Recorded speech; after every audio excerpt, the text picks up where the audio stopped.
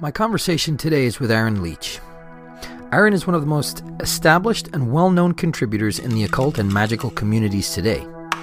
He's been an active scholar and seeker in the Western esoteric traditions for 3 decades, and his literary output has included 3 hugely influential books, comprised of 2 volumes on the Enochian language and an introduction to the Enochian technique of angelic magic, as well as a brilliant study of the magic of the medieval Western Grimoire tradition and many contributions to important compilation works, such as Llewellyn's complete book of ceremonial magic and The Light Extended, a journal of the Golden Dawn.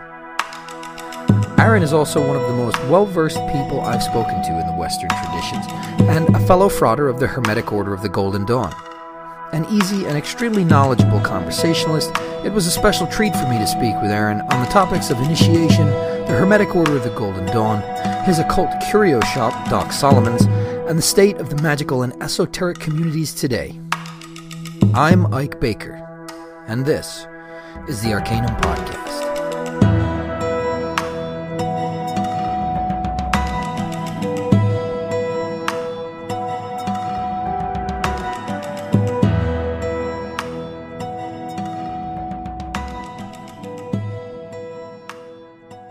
Yes, but you're an adept of the Hermetic Order of the Golden Dawn, and forgive my ignorance, but how long have you been in the order?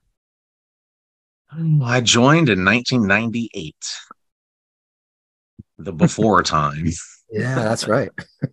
That's incredible. Well, it's been, God, what has it been? Almost 25 years, or a little over 20. 97, yeah. 2017 would have been 20 years. So yeah, wow. It's been a long time. Yeah. That is pretty crazy, man. I mean, I'm sure you've seen a lot of change in just magical communities in general in that time. Oh yes. Yeah. And you've been a part of that, actually. Yeah, since the neo-pagan heyday back in the 90s, when that was like the big thing. Yeah, but I guess the type of magic you're well known for, would it be fair to call that Solomonic magic at this point? Yeah, the Solomonic system, yeah.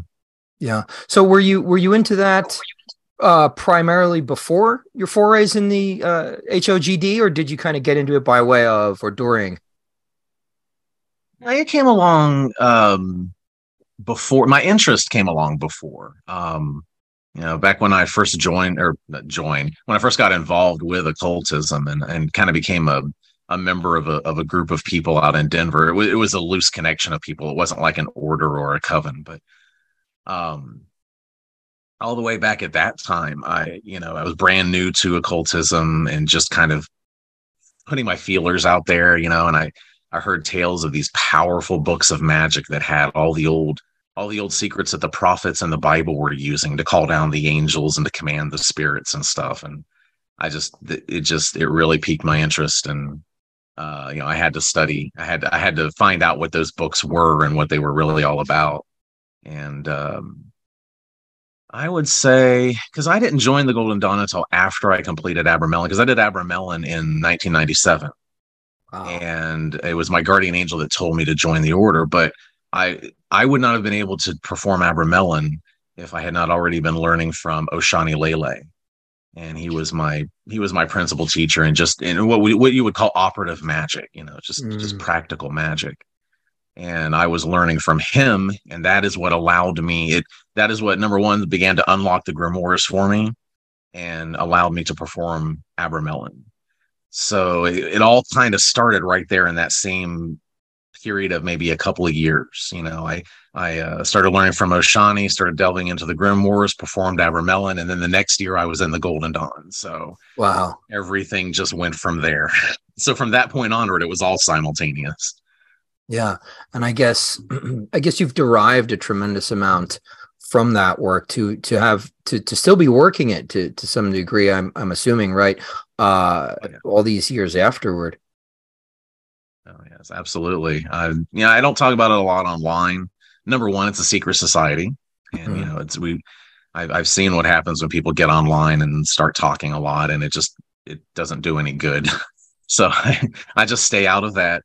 I don't join any Golden Dawn groups on Facebook or any of that stuff. I just keep to myself and my order. But yeah, I'm an officer in the Mother Temple, and just continuing to do the work. A little bit Yeah. by little bit, working my way up the grades, and and benefiting from the initiatory ordeals and experiences. Yeah, that work continues and will continue until I die, I'm pretty sure. Yeah, maybe even in the next life. But um Yeah. so how did the Doc Solomon's Occult Curios venture begin for you? It was kind of a slow burn. It really all began with a folder in my old email account, and the folder was called Magical Help. And basically, anytime someone would email me and they had a problem and I could help them as a magician in some way, either they were on the path and had questions, or maybe they needed something, tarot readings or spell work or something. And anytime I could help, I would do that. And I would put all that into this one folder into my email. And that folder got bigger and bigger and bigger. And it got so overwhelming that I had to start charging money in order to kind of slow it down a little bit. Mhm. And there's a lot more to that. My decision to charge money as well. A lot of it had to do with people valuing what you give them by what you charge them for it. So That's I right. got really tired of giving the best advice I could give, and then they would just ignore it. And I found that if I would just $10, $5, $10, just something that was more of an energy exchange, and it made them more likely to listen and actually maybe take the advice. And so that's where I began. That's where I began charging for services, simple divination, simple, services. And then it went from there. I realized at one point, I realized that I could just gather together the ingredients and make some incense and consecrate it and sell it. And then I did it with holy water, and then I did it with holy oil, and just little by little, I just kept adding things to it until it became the full store. Yeah, that's great. I mean, that must have been you just probably just your skills probably just get so honed, and there's so much practice over time, through that kind of experimentation. It actually sounds like well, I'm not going to say that it sounds completely fun, but it sounds like an Yeah. excellent kind of way to become the best possible magician you can be. Well, I got to agree, because where it comes to, especially to the Solomonic system, but even more so to Abramelin, one of the things in Abramelin that it states very clearly in the book is if you attain the sacred wisdom and the sacred magic, and then only use it for yourself, they'll take it back from you. So Mm. you are literally mandated to help your community, to share what you have gained with your community.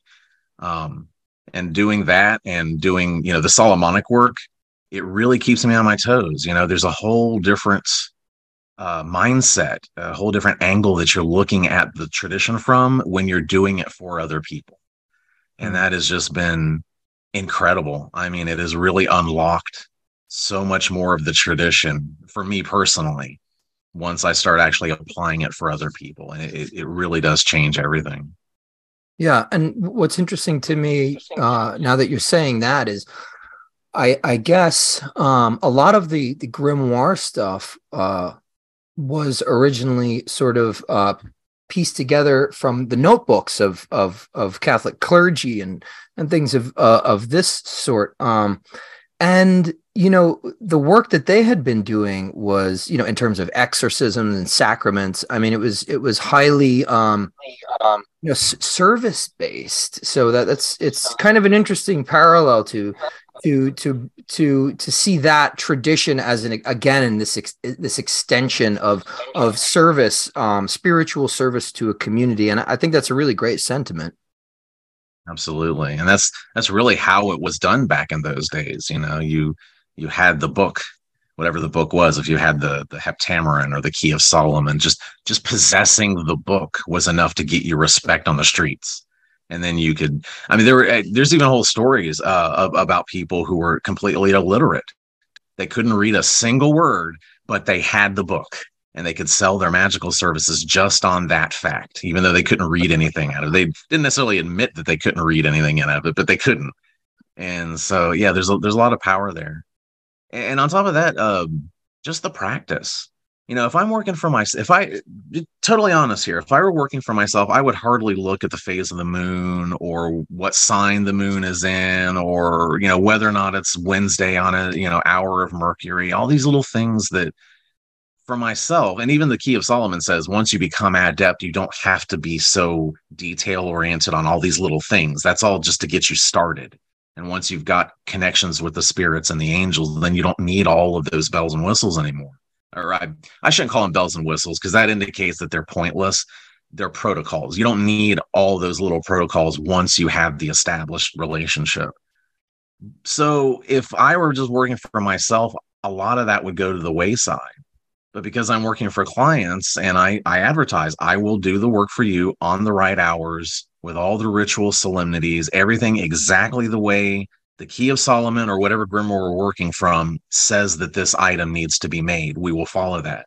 And because of that, it's forced me to follow those protocols for a lot longer than I would have on my own. And I think I've gotten a lot out of that. I've learned a lot more about those protocols and how they interface with the spirits, and it makes a large difference. And I don't think I would have learned that just being a solitary.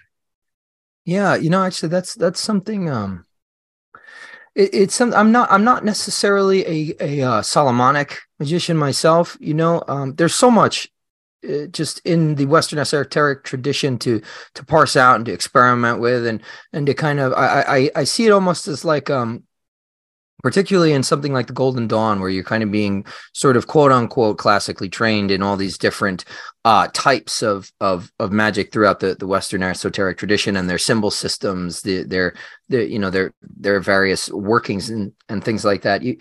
It's kind of like learning scales. And then you kind of learn to develop your own style, I guess. You kind of move in a direction that you feel called to.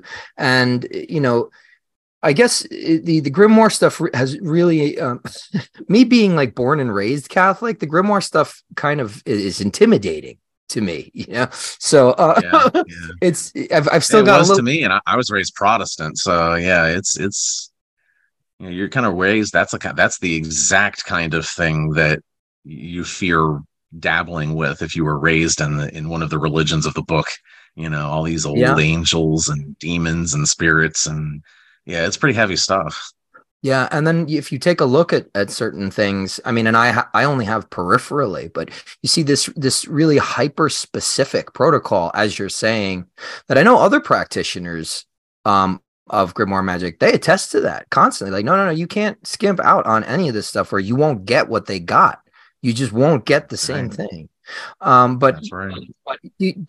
I'm assuming that's kind of a part of what you do with the Doc Solomon's thing, is you're kind of doing that work, assisting people to do that work, and I'm sure that there's plenty of hyper specific, materia magica that you have to go out and get, and I'm assuming that hunt might be kind of fun every once in a while. I think I saw butterfly blood calligraphy on your, and then I clicked the link. I saw it with saffron, but I was like, yeah. And that's the thing, if you read the old book, it doesn't tell you what butterfly blood ink is. So it's one thing I tell all my students, this isn't the kind of magic you just sit down and step 1, do this, step 2, do that. No, it's a quest. The book tells you these are the materials you need, and then you've got to go find those. And then you have to put them together in this certain way and perform these certain rituals at these certain times. So it really is a quest to gather your materials, find the time and the place to do the rituals. It's not a make it up as you go along. This is not one of those magic systems that they go, oh, hey, just do what works for you. It doesn't really matter. If you don't have a red cloth, just use that polka dot one you got. It really doesn't matter. No, that's not what this is, because this is spirit magic. Number one, it is not psychological model magic. And the psychological model, and I'm not talking about any magic that involves psychology, because all magic involves human psychology. but I mean the psychological model of magic, which says that magic is not real and it's all just in your head. If you've ever read Aleister Crowley's Initiated Interpretation of Ceremonial Magic, that is the heart and soul of psychological magic, that the spirits are just names that we generated to access different parts of our brain, and the incenses and the candles and the colors and the sounds and all that goes into making the ritual are just to put you in a particular mind state, you know. Mm-hmm. And while those things are true, they are there to put you in a mind state. The system does not pretend that the spirits are not real, you know, and they are real. They are objective to you, and they demand certain protocols in order for you to obtain their respect. So if you're just making this stuff up, you know, whatever just works best, you know, whatever timing you wanted to do it at, you just feel it doesn't matter, and they will give you back exactly what you put into it. Mm-hmm. So if there's an obscure item or ingredient and you could quest for it, you could go out there and use, especially with the internet. I mean, we can find almost anything today, but some things are still going to be difficult. You may have to learn what it is, like the butterfly blood ink. You have to study its history and learn what it is. Then you have to learn how to make it or obtain it. You know, you can get it from Doc Salt, some of this stuff. We don't make everything the Grimoires require, though. Mm-hmm. And if you do that, if you put that effort into doing it right, the spirits will oblige. They will mirror that back to you. Or you could take the choice of, well, you know, I can't really get that ingredient, or it would just take too long. It'd be, no, I got this right here, and I'll just substitute this. Mm-hmm. Well, the spirits are going to see that. And they're going to say, okay, well, apparently this isn't all that important to you then. Mm-hmm. And they're going to give you what you gave them. You're going to get out what you put in. So that's interesting. That's true of all magic. Yeah, that's absolutely right. But that's interesting because it kind of goes back to what you were saying earlier about once you have formed like the links or the relationships, right? Because what you're saying kind of betrays this sense of something that people don't normally, or I should say that a lot of people in my experience they don't seem to have thought about it very much, about these spirits as objective entities, which I also, you know, I believe and I have experience with that. They have personalities, right? Because they're objective. And so I'm wondering, you know, I'm assuming you must have formed some relationships there. Oh, yeah. Oh, absolutely. That is the basis of this magic. It's one reason I tell people don't do cold contact spirit work. You know, I need this thing. I need a raise at my job. So let me look through the list of demons here. Oh, this guy, he can bring money and job opportunities. So I'll call him. And then you call him, make your wish, and banish him away. And that will never work for you. I mean, you may get some results, but it's not going to be very powerful, and it's not going to be very reliable. But if you called that same spirit and set up an altar to him and started to feed it and work with it and get to know it and build a relationship with it, and every single day you have a back and forth with this entity, and eventually you develop that relationship. Now you have a spirit who actually has a reason to give a damn about you and what happens to you.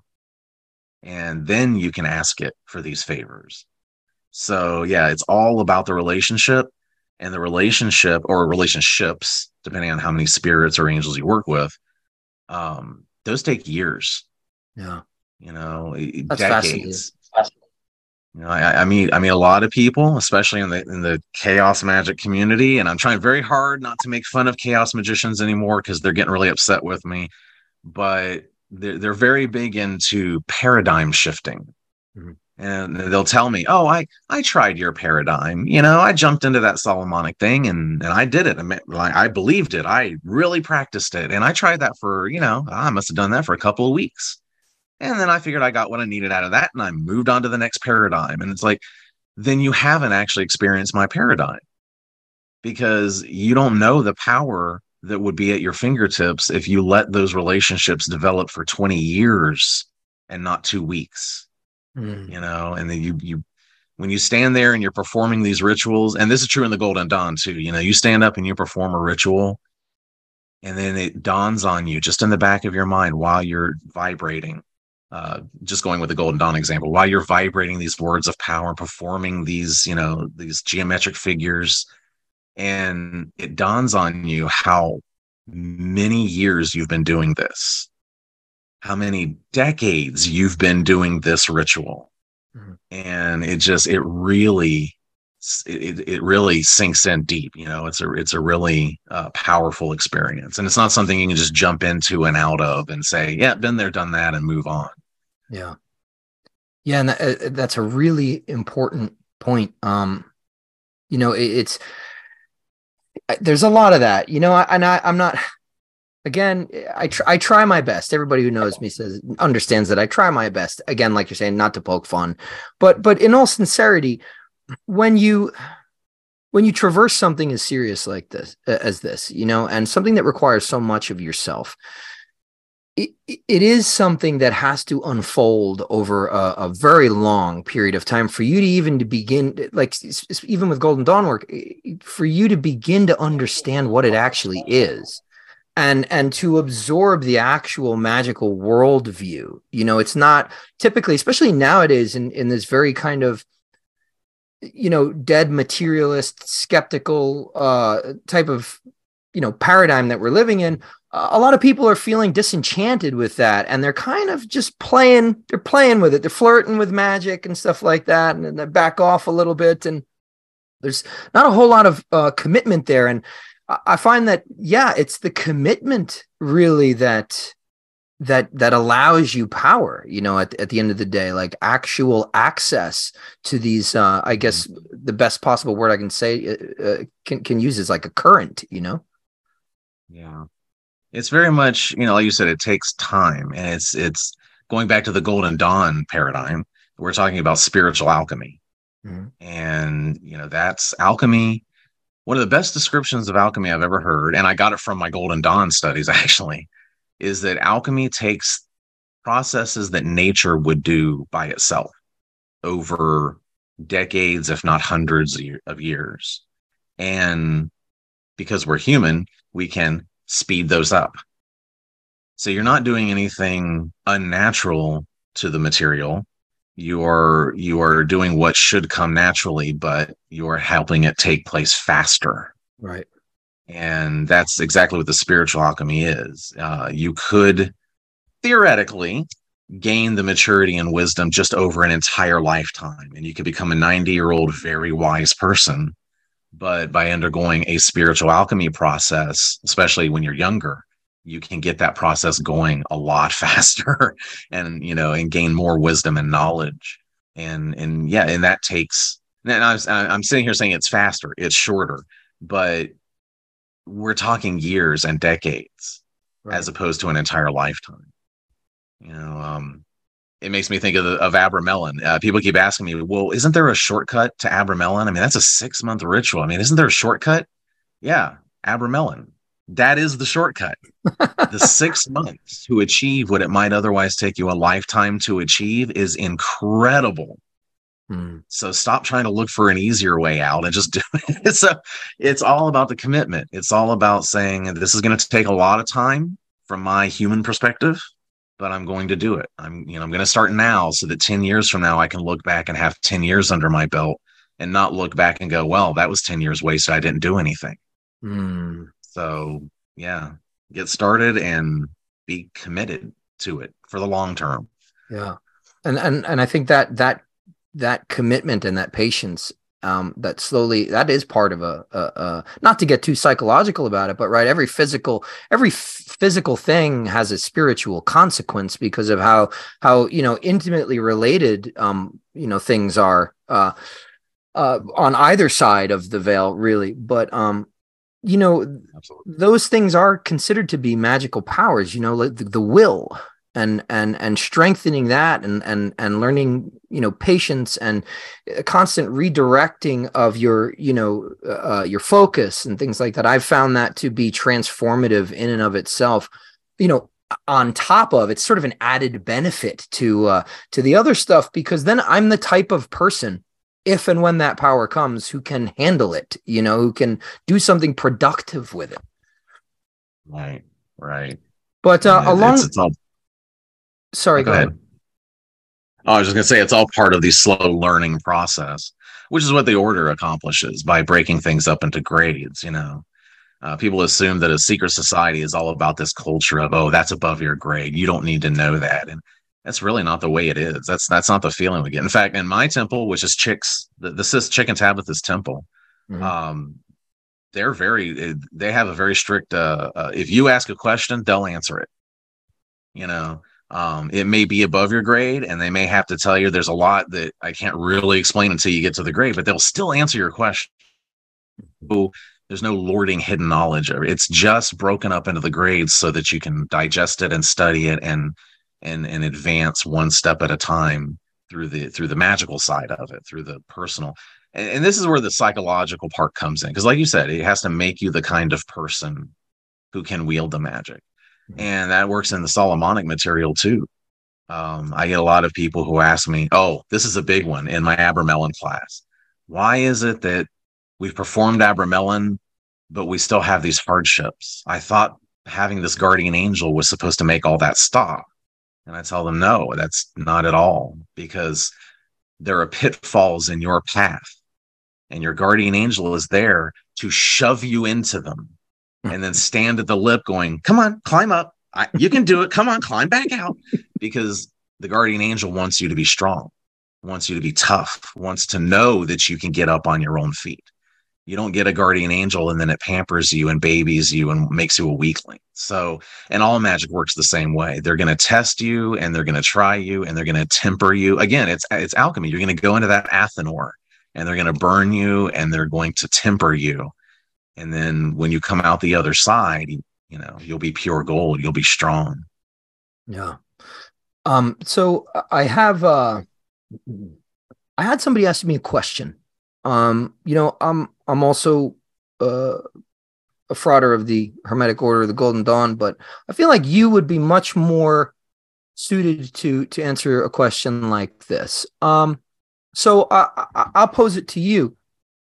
I was asked if all the information about something like the Golden Dawn, right? Any esoteric order, if all that stuff is available online, if it's at our fingertips, what are the advantages? What's the impetus to actually joining some kind of initiatic lineage? And I had quite a bit to say about it, but I'm interested to hear your thoughts, because it sounds to me like you have a really nice balance of both group work and individual stuff going on. It really depends on what you're asking. Are you asking what's the point in joining a working order, or are you asking what is the point of the lineage? A working order, like why would I? Well, I guess that's the way I read the question. I guess I should have clarified, and again, that's why I think you're a better person to answer than me. But I read it as, well, why do I have to leave my house and kind of learn to trust other people if I can just figure it out on my own? Well, the way you phrase the answer right there at the end, I think is almost obvious. Because it goes back to what we were talking about. If you're just doing magic in the privacy of your own home for yourself and no connection to the outside world, then you're not accomplishing much. Mm-hmm. They're leaving your house, learning to trust others, becoming part of a community. That's all part of becoming an adept. If you're just a recluse who's afraid of people, how are you going to be an adept? But a more practical answer to that is where it comes to the Golden Dawn. Now, this could be different for other systems, but when it comes to something like the Golden Dawn, that is a group system. It was written as a group system. It was written to be done in a lodge. Anytime we do Golden Dawn work at home, and I'm not talking about adepts' personal temples at home, but you're not in the Golden Dawn. You're learning magic. You grab a copy of the Cicero's Self-Initiation, maybe, and you're just doing the work at home. It's always going to be pared down. It's always going to be a home version of the same thing you would get of the bigger production you would get at a temple. So yeah, it's always pared down, simplified, watered down, even in order for someone to work it at home.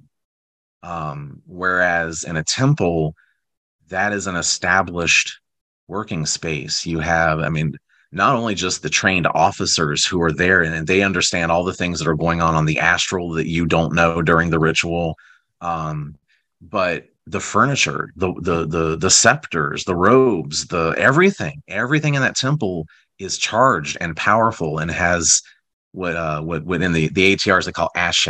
We would say magical power, but power is kind of a weird word. Ashe is kind of like life force, and all of those things have ashe.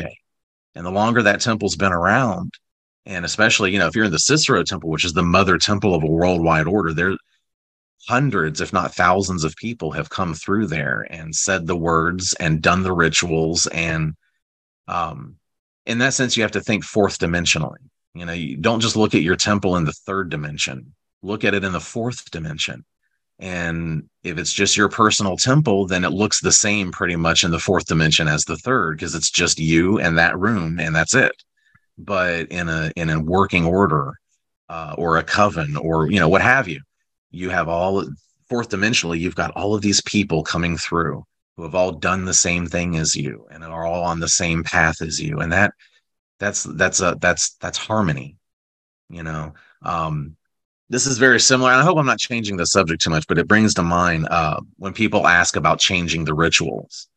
So this plays into it. Why can't I personalize the rituals? I don't like this particular line. I want to change that. And then I tell them, because of harmony. When you perform that ritual and you perform it the exact same way hundreds of people before you in time have performed it, you are essentially performing that ritual with them. All of their voices are added to yours. Everyone who's ever performed that ritual is there with you when you're performing it. And every little change you make moves you further away. Wow. And you can keep personalizing that ritual and personalizing it and changing it until you're no longer doing the same ritual as anyone else. And then you're singing alone. No harmony. Right. Right. Yeah, that's powerful, man. And I think it says something about this spirit of, I guess I conceptualize it as like a radical or hyper individuality that kind of misses the point. Like we need to tend, I think, towards balance in everything. And one of those things is, I think that's the perfect analogy, is what you used, is learning to sing in harmony. I mean, because anybody who has sung with a choir or something like that, or even just a harmony with two or three other people, it's way more powerful than singing alone.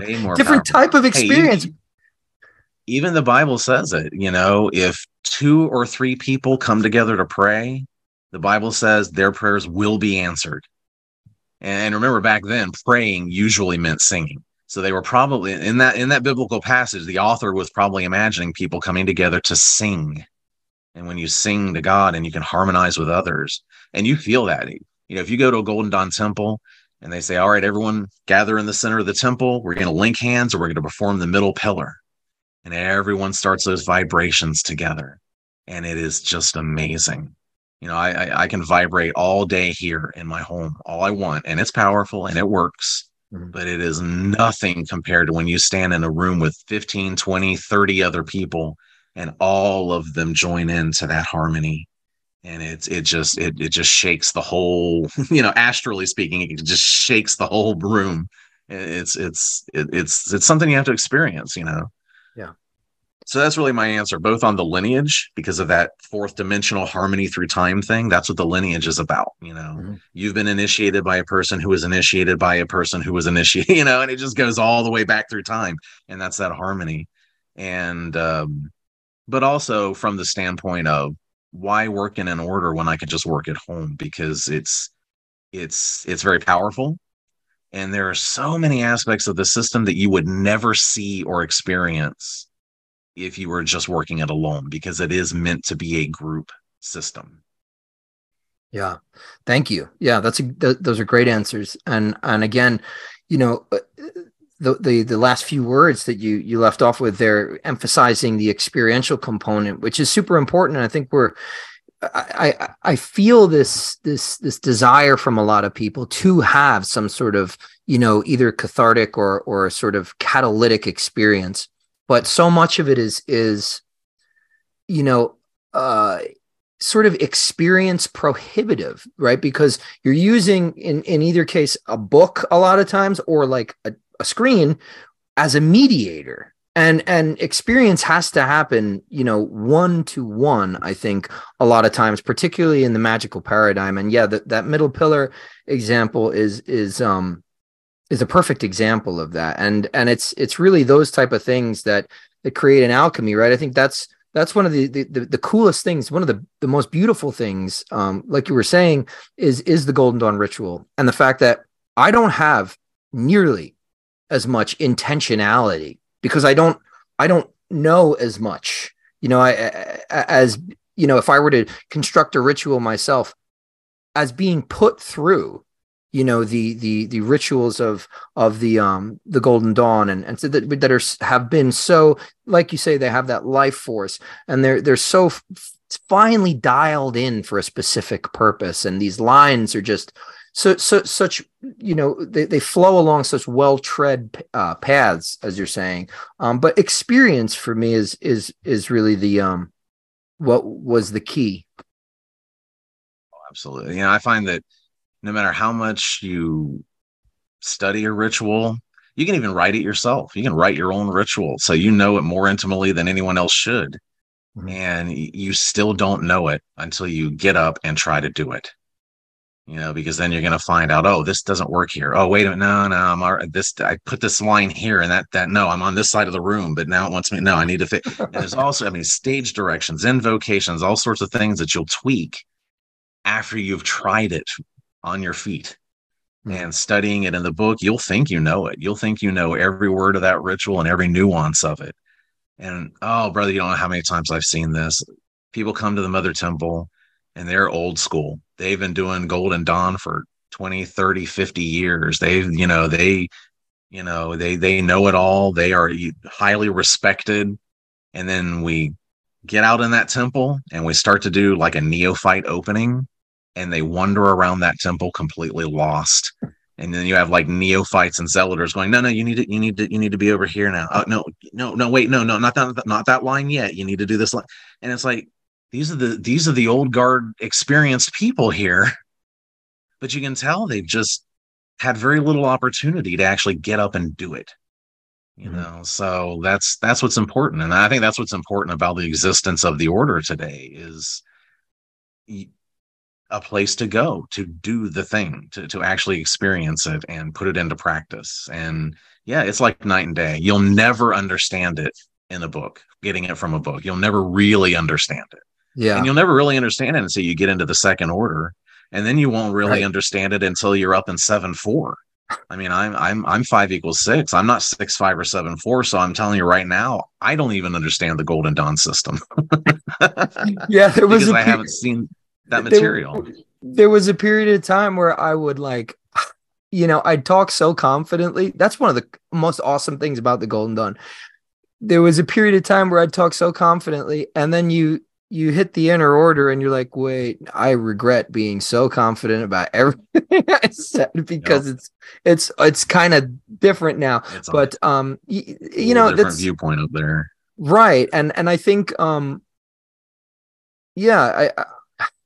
mean, you know, not to belabor a point or beat the horse, but there are a lot of people out there nowadays that on the internet specifically that have kind of like the wrong end of the stick when it comes to stuff like this. And it's interesting for me because I you know, when I first got interested, I should say, in Western esotericism, there was no place on the internet to find it. The internet existed, but there was no place that was reliable. And then there was kind of this little weird period in like the mid to late 2000s and the 2000 teens, and there were some really cool things happening here and there, and now they're just like completely washed out. So it's like everything's so hyper saturated now that it kind of drowns out a lot of the good stuff. But I know that you've been there. You've sort of had a presence for a long time on the internet.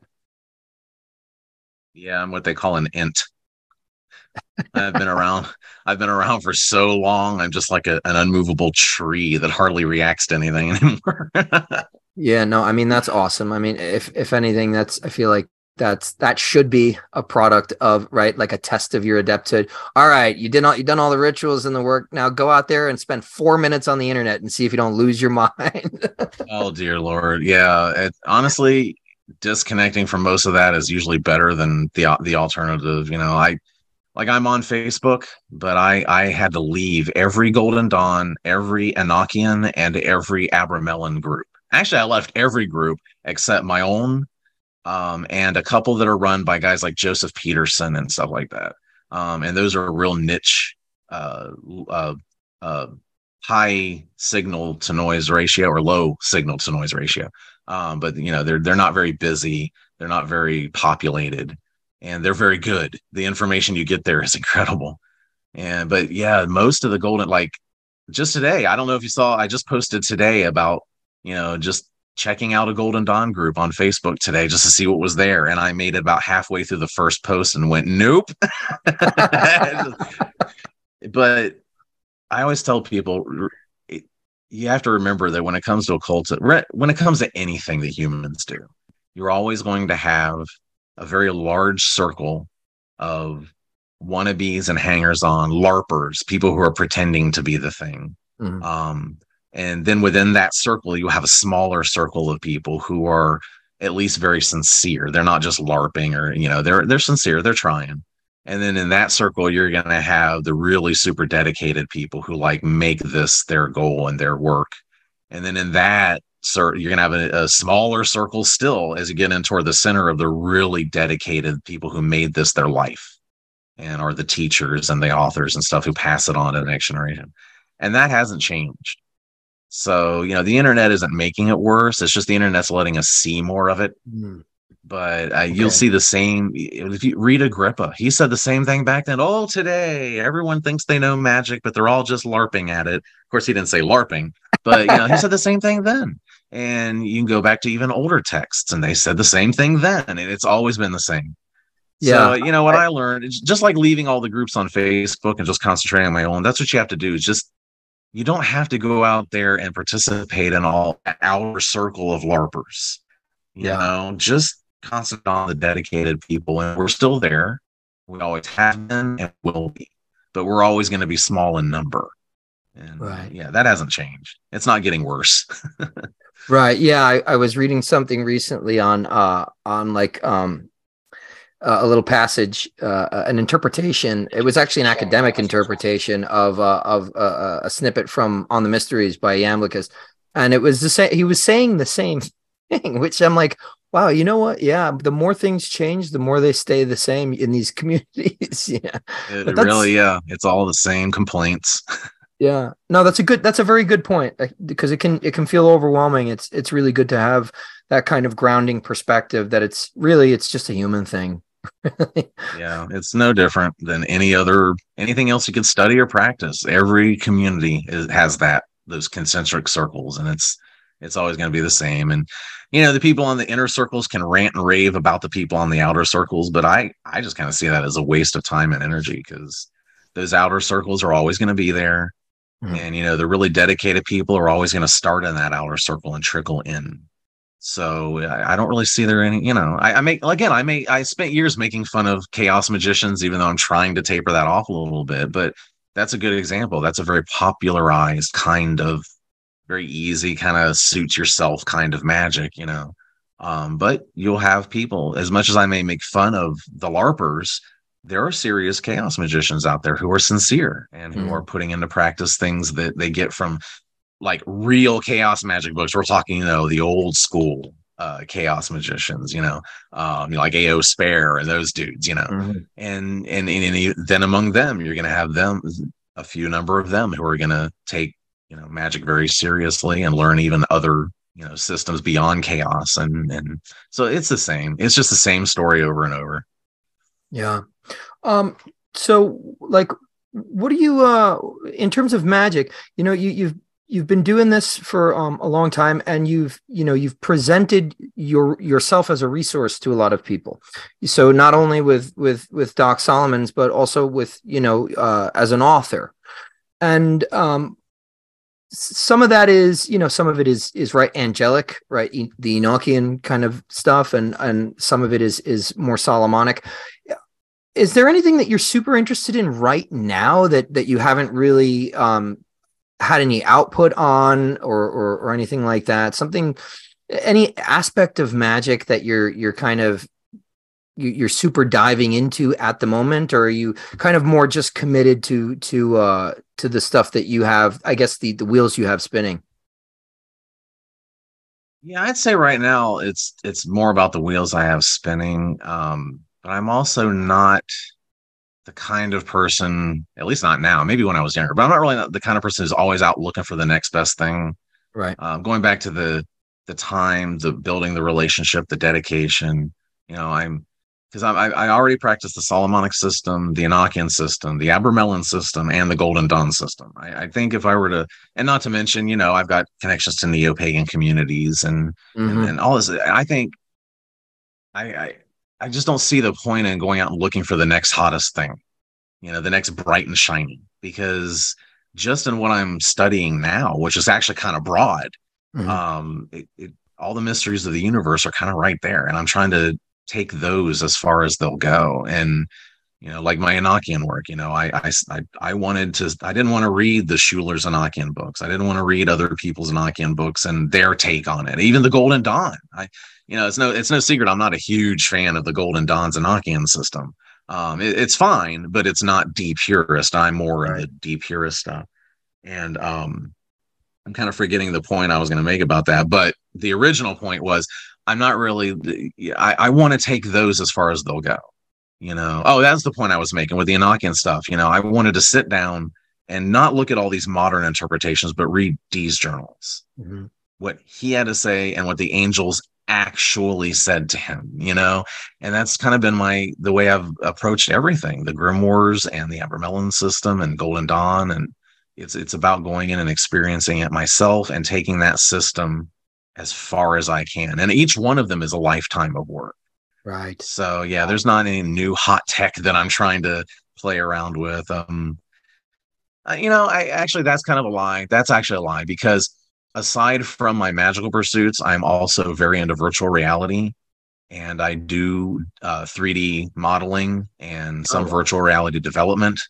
And I am, in that sense, very much a cyber-mage, because I like mixing the two. And I don't mean mixing the two like I'm creating virtual reality rituals.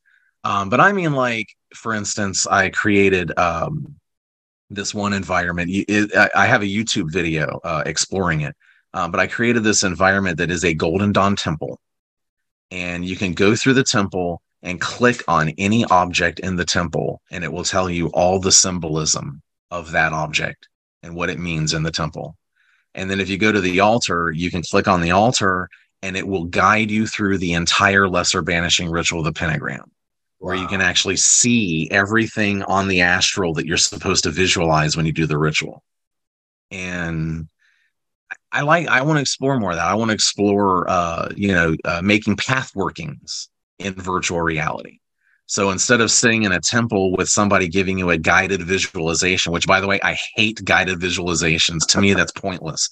But instead of listening to somebody give you a guided visualization, you can actually load up this program and go there and actually go down that path and encounter the entities and encounter, So I think there's a lot going on with technology today that is very exciting where it comes to magic. So if that's the kind of answer you're looking for, then yes, I am kind of into that. Oh yeah, no, that's awesome. That's so cool. I'm not huge into VR, just because I don't really know much about it, but something like that would definitely pull me in. Yeah, VR is something since I was this tall, I dreamed of finally getting into VR and that one day it would be accessible and I'd be able to do it. And we're finally there. I have 2 VR systems in my house right now. That's awesome. You made it. We made it. Yeah, yeah. Well, we're getting there. VR's got a little ways to go, but it's going by leaps and bounds. So Awesome. That's fascinating stuff. It's definitely I mean, people until now probably would have considered that a type of magic. So that's, there's a lot of crossover there. absolutely. But I have What Asimov said. Isaac, yeah. Or was it Wells? No, it was Asimov. Any sufficiently advanced technology will appear as magic to. That's awesome. So I have a couple of canned questions that I ask everybody. It's just two of them. And there is no, there's no right or wrong answer. It's just sincerely curious, because most of the people I have on, well, all of them are practitioners to one degree or another. That's why I kind of do this. There are amazing channels out there that have like much more of an academic focus. But I really love talking to practitioners. And so I guess my question is, how do you experience magic? How do I experience? Right. That's a very open question. So for people who have been doing it for a really long time, it seems, at this point, my entire life is magic. But really, the question stems from me having asked so many people, how do you define magic? And it just kind of, everyone seemed to have the same kind of Crowley-esque answer. So, it's causing change to occur in conformity with the will, some kind of version and add on to that. So I found it to be a little bit, and I do, it's funny to watch people squirm because inevitably everybody does because of how open a question it is. But, I guess in lieu of asking somebody how they would define magic, I guess it gives a little bit, I'm looking for a little bit more personal insight into, like we're talking about, the experiential components of magic that you're just not going to get from reading a book. Yeah. I hate to be redundant, but I think it goes back to the relationships we were talking about, building those relationships. And the way I experience magic is very influenced by Oshani Lele. Now Oshani Lele, I don't know if you know who he is or not, but who he was, he's passed. But he was a Centero, and he was a Centero and a Polero. And my wife Carrie, she's actually his god sister. She went with him into Palo, and she learned Palo from him.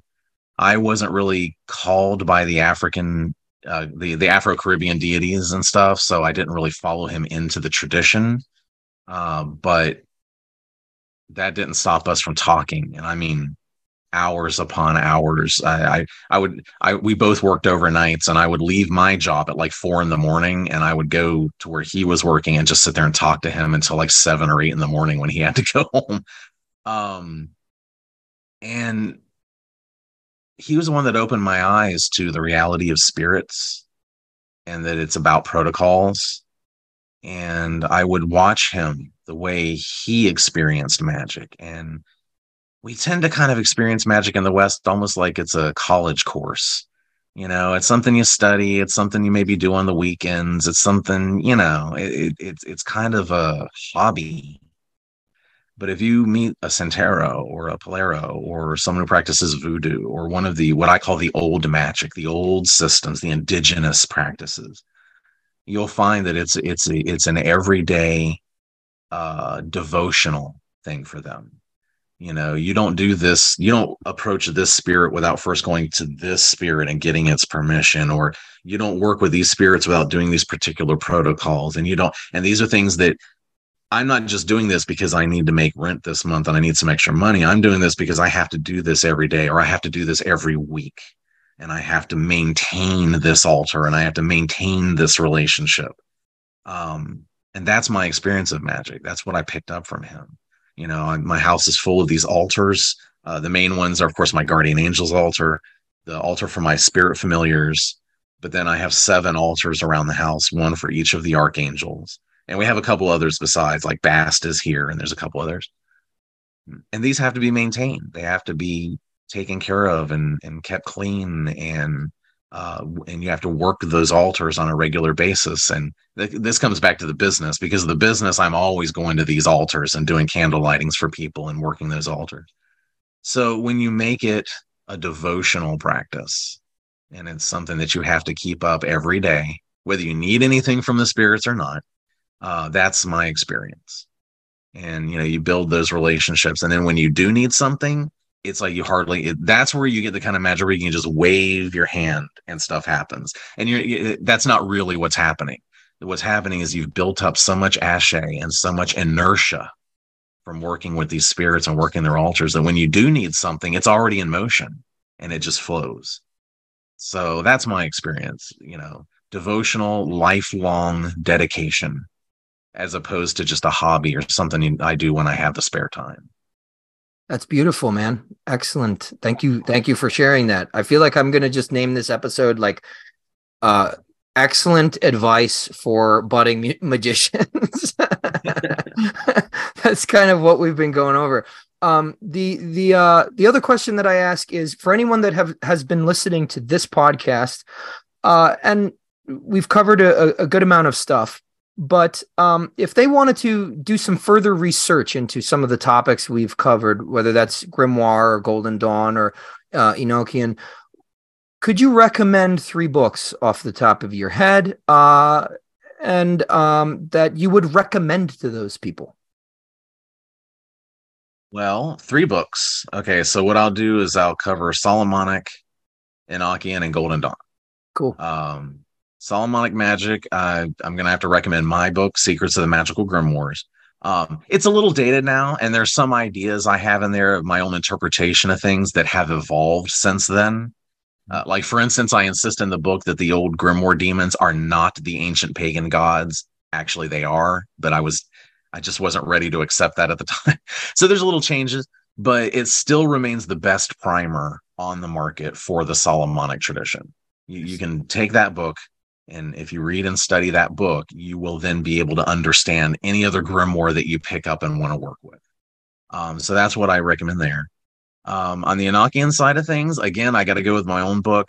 But it's a little hard just to say one book, because I've got 3 right, and they're all kind of interconnected. But I've got one that covers just the story of Dee and Kelly receiving the system and what the angels were really trying to tell them and what Dee was trying to accomplish. And the second volume of that is a lexicon of the language itself. And then the third volume, it's not really the third volume, it's another book, but it's called the Essential Enochian Grimoire. And that's like all the basics, how to do the rituals, what all the different angels' names are. It really is a grimoire that you can just carry around the circle and do the work. So for Enochian stuff, that's the one I would recommend, but you're definitely going to want the angelical language books too, eventually. And then for the category number 3, the Golden Dawn, it depends on where you are and what your interest is. They've got the Ciceros have an excellent book. Well, first, let me just say anything by the Ciceros. I mean, if it has the name Chicken Tabitha Cicero on it, that's the book you want. You can branch out to other authors later, but start with them because they've written the whole library of modern Golden Dawn text. But if you're like brand new, you want to start with self-initiation into the Golden Dawn tradition. But they also wrote a book called The Essential Golden Dawn, which was actually designed for you as a Golden Dawner to hand to people who are like, what's this Golden Dawn thing you're into? And they've never even heard of it or know. And that's the best book. If you literally like, what's this Golden Dawn thing? The Essential Golden Dawn, outlines the history and the personalities involved and what the system is and all the historical precedents for that system, the different philosophies that led into the Golden Dawn philosophy and different magical systems. So that's a great primer right there. But for practical purposes, if you're going to get up and do it, self-initiation. Sorry, that's way more than 3 books, but you can't narrow this stuff down to just 3 books. Nobody ever does. I figure they probably don't. Yeah. So, I mean, that's do you have anything else before we end the call that you'd like to either mention that you've got going on, or just any final thoughts for anybody that might be listening? Uh, Not a lot new going on. Coming off, I got sick for a couple of weeks there, and of course we've had the pandemic, we've had supply chain issues, so the business kind of took a hit there for a good few months, even maybe a couple of years during the pandemic. So most of what I'm working on is trying to get that back under control. Our turnaround time on orders has been pretty bad, so I'm getting all the back orders here. Um, but as far as new stuff, when I can come to work on, because right now I have a one-on-one. It's available online. It's pre-recorded, so you go through at your own pace. And I'm really working hard to try to get the 201 course, the advanced material, done. So at some point this year, I will have the 201 course. So it's going to have working with guardian angels, working with angels, summoning, Goetia, working with spirits, all that kind of stuff is going to be in the advanced course. Awesome. So that's the new thing that's coming up. That's going to be the next thing. Awesome. Well, Aaron Leitch, thank you so much for taking the time to talk with me, man. I really enjoyed it, and I hope that I speak with you again soon, man. Awesome. Thanks for asking me. This is a lot of fun. Yeah, I love talking man. about stuff. All right. Well, likewise. But that's why we're here. Yeah. Have a good night. All right, brother. You too.